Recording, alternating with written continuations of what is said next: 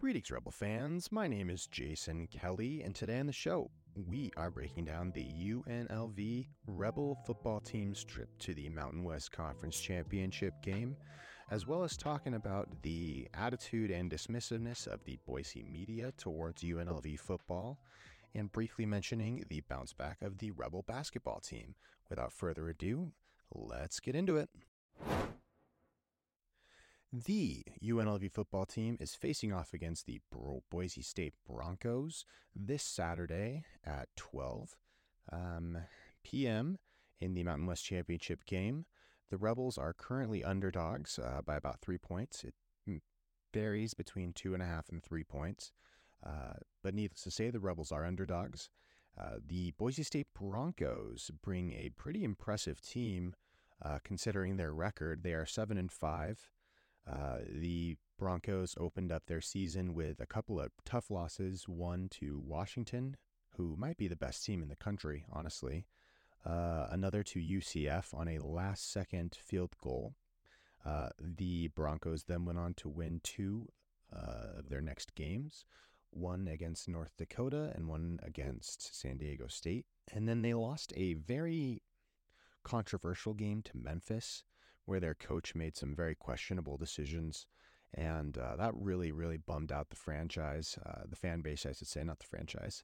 The Broncos then beat San Jose in a pretty close game. It was a come-from-behind game, but then the wheels kind of fell off. The Broncos lost to Colorado State. They were up multiple possessions. They gave up a crazy Hail Mary pass at the end of the game. It was really disheartening from them. They bounced back to beat Wyoming, but it was not enough as they lost to Fresno and ultimately fired their coach. The Broncos would then win their last 3 games against New Mexico, Utah State, and Air Force, all in pretty convincing fashion, in order to end up in a tie with UNLV, San Jose, and themselves, and ultimately find themselves traveling to Las Vegas for the Mountain West Championship game. The Broncos have had a crazy year. They fired their coach. They currently have an interim coach in Spencer Danielson, who's a really nice guy, but I don't think he's even kind of the right guy for that program going forward. Hopefully they can land Kellen Moore this offseason. But let's look at their offense and their defense and see kind of what the Rebels are up against. The Broncos are led by running back Ashton Jeanty, who is just an excellent running back, very good player. He's had multiple games this year, over 200 yards. He's kind of their bread and butter best player. He's going to be the focal point of the Rebel defense in preparation for this week. The Rebel defense is going to have to maintain composure and kind of keep themselves very disciplined in order to stop him, or at least slow him down. You're not going to stop him. They also have George Holani, who is another excellent running back. They have the Offensive Player of the Year in Ashton Jeanty, and his backup might be another top 5 running back in the conference for sure, in Holani. And both of them dealt with injuries throughout the course of the year. But they have a very good rushing attack, and it's a very creative rushing attack. The Broncos quarterback is Taylen Green.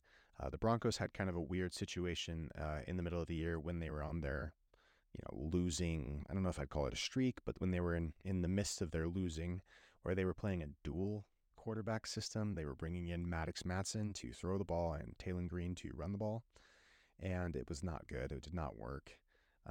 But now their guy is Taylen Green. He has struggled with issues of accuracy in the past, so the Rebels secondary is certainly going to have to be opportunistic and looking for underthrown or overthrown balls to pick off. The Broncos are without their top receiver, Eric McAllister, who transferred. And yeah, they're kind of a top-heavy offensive team. I wouldn't say they're a particularly balanced team, but their rushing attack is lethal. If the Rebels can't rush somewhere close to what the Broncos rush with their own rushing attack, it's going to be a pretty rough game. So yeah, that's kind of the Broncos. Their defense isn't great, but they are good at getting pressure on the quarterback. They don't have a good secondary, so I would expect Ricky White to be able to break free and do pretty well against that leaky Boise secondary. And so yeah, this is going to be a tough matchup for the Rebels. I do think they can win, but it is going to be tough. My keys to victory for the Rebels would start with establishing the pass game, the deep threat, Ricky White. in order to set up the run game. Rebels are going to have to throw some deep balls, which I think they will, to Ricky White, who will be open downfield, and kind of scare the Boise State defense into a false sense of security when the Rebels are running the ball. And by doing so, I think that our running backs, Vincent Davis, Donovan Lester, and of course Jet Thomas, are going to have to rush for over 150 yards collectively in order to really kind of stifle this Boise defense and maintain possession over the Boise offense. So start throwing the ball, throw it deep, throw it often, and I think we'll find success. Another key for victory is going to be the UNLV defense staying composed and disciplined. When you're trying to stop a rush-heavy offense, you're going to have good linebacker play. Luckily, the Rebels do have an excellent linebacker in Jackson Woodard. And I really think that disciplined and good play and good tackling is going to be key to slowing down the Boise offense. The Rebels are going to have to understand that in order to tackle the Boise State, players, they're going to have to hit them and going to have to hit them hard. The Boise State players are not going to go down just because you touch them. At times, weak tackling really killed the Rebels against San Jose last game. And so good defensive integrity is going to be key. The last key would be the Rebel defense forcing turnovers and not having turnovers ourselves. Obviously, the team that wins the turnover margin generally is going to win the game. And so I would just say that the Rebels cannot have one of those 7 or 8 minute stretches where they turn the ball over twice, give up 14 points. We had that against Air Force. We had that against San Jose. We had that against Fresno. And in 2 of those 3 games, it cost us the game. And the Rebels cannot afford to have one of those 7 to 10 minute stretches where they turn the ball over, they freeze, they play scared. And that doesn't just go for the players, that also goes for the coaches. We cannot afford long stretches where we are calling vanilla plays and not opening up the playbook. That would be my suggestion to the Rebels. This game means more than your bowl game. This is your game of the year. This is your championship. The bowl game is just icing on top. This is it. Take all the stops out. Throw everything that you can at the Broncos. The Broncos are good. They may beat you anyway, but don't lose to yourself. And that would be my biggest piece of advice going into this game for the Rebels. The last thing I wanted to touch on is the Boise media. They are dismissive of UNLV football, to say the least.